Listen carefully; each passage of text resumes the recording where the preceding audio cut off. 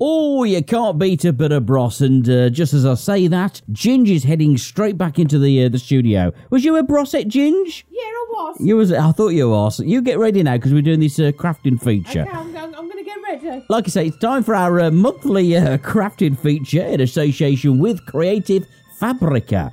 And today we're chatting with gentleman crafter John Bloodworth, a UK crafter and also a seller on Creative Fabrica. How you doing, John? Very good, thank you very much. How are you? We're all right, aren't we, Ginge? We are all the better for speaking to you, John. Now, the big... Oh, thank you very much.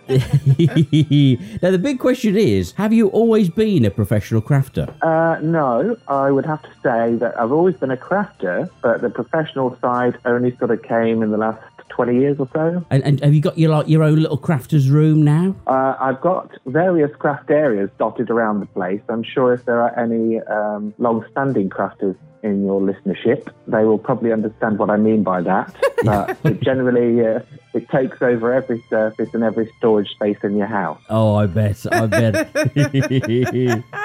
So, what type of crafts do you create and sell? At the present time, I generate and sell SVG cutting files through my store on Creative Fabrica. But over the years, I've designed dies, sewing patterns, generally all sorts of bits and pieces. And what's the most popular? Is it the SVG files? Just lately, yes, very much digital crafting elements have become very popular because people can literally buy and download instantly and get crafting straight away. But listen, as with any creative pursuit, trends change over time. So, there have been times where it's been much more methodical and practiced craft. And then there's been times where people just want that quick creative fix. So we're just riding the wave, I guess. Could somebody phone you up and say, "Oh, John, I'd like one of these making," and would you be able to make it? I have in the past, and I still get requests from friends and family for all sorts. They have a lot of faith in my abilities, believe it or not. But generally at the moment, I kind of have an idea of what I'm planning,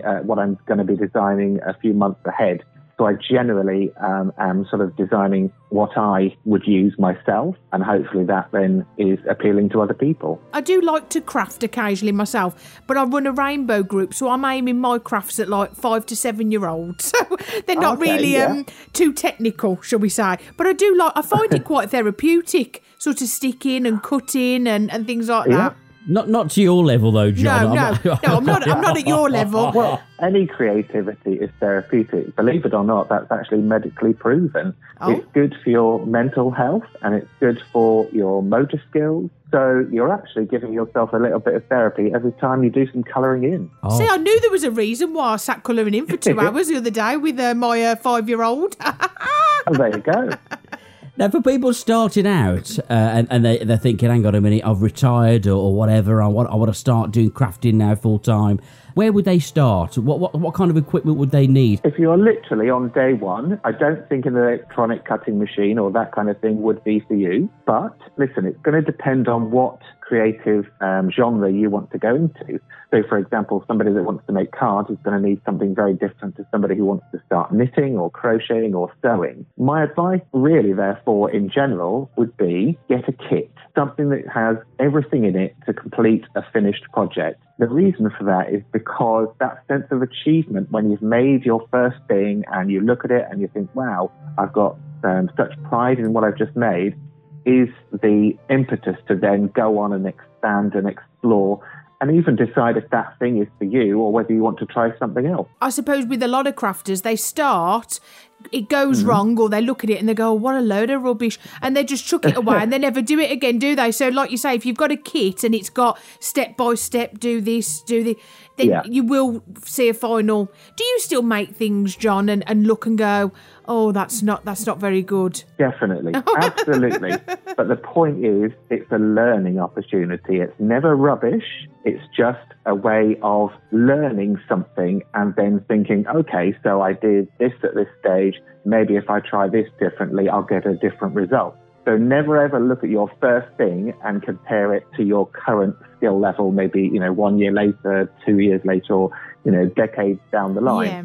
they're all a starting point for your creative journey. Now, if there's people want to find out more about you or get some tips from you, where can they go? Have you got a website or Facebook or anything like that? I'm on all the social medias, but rather than bog you down with all those hashtags and symbols and all that, I'm at the age where I don't really understand it, but I'm doing it. The best thing to do is just go to my blog, which is gentlemancrafter.com. Brilliant. Perfect. Oh, wonderful. Thanks so much, John, for talking to us. And thank you very much for the opportunity to chat.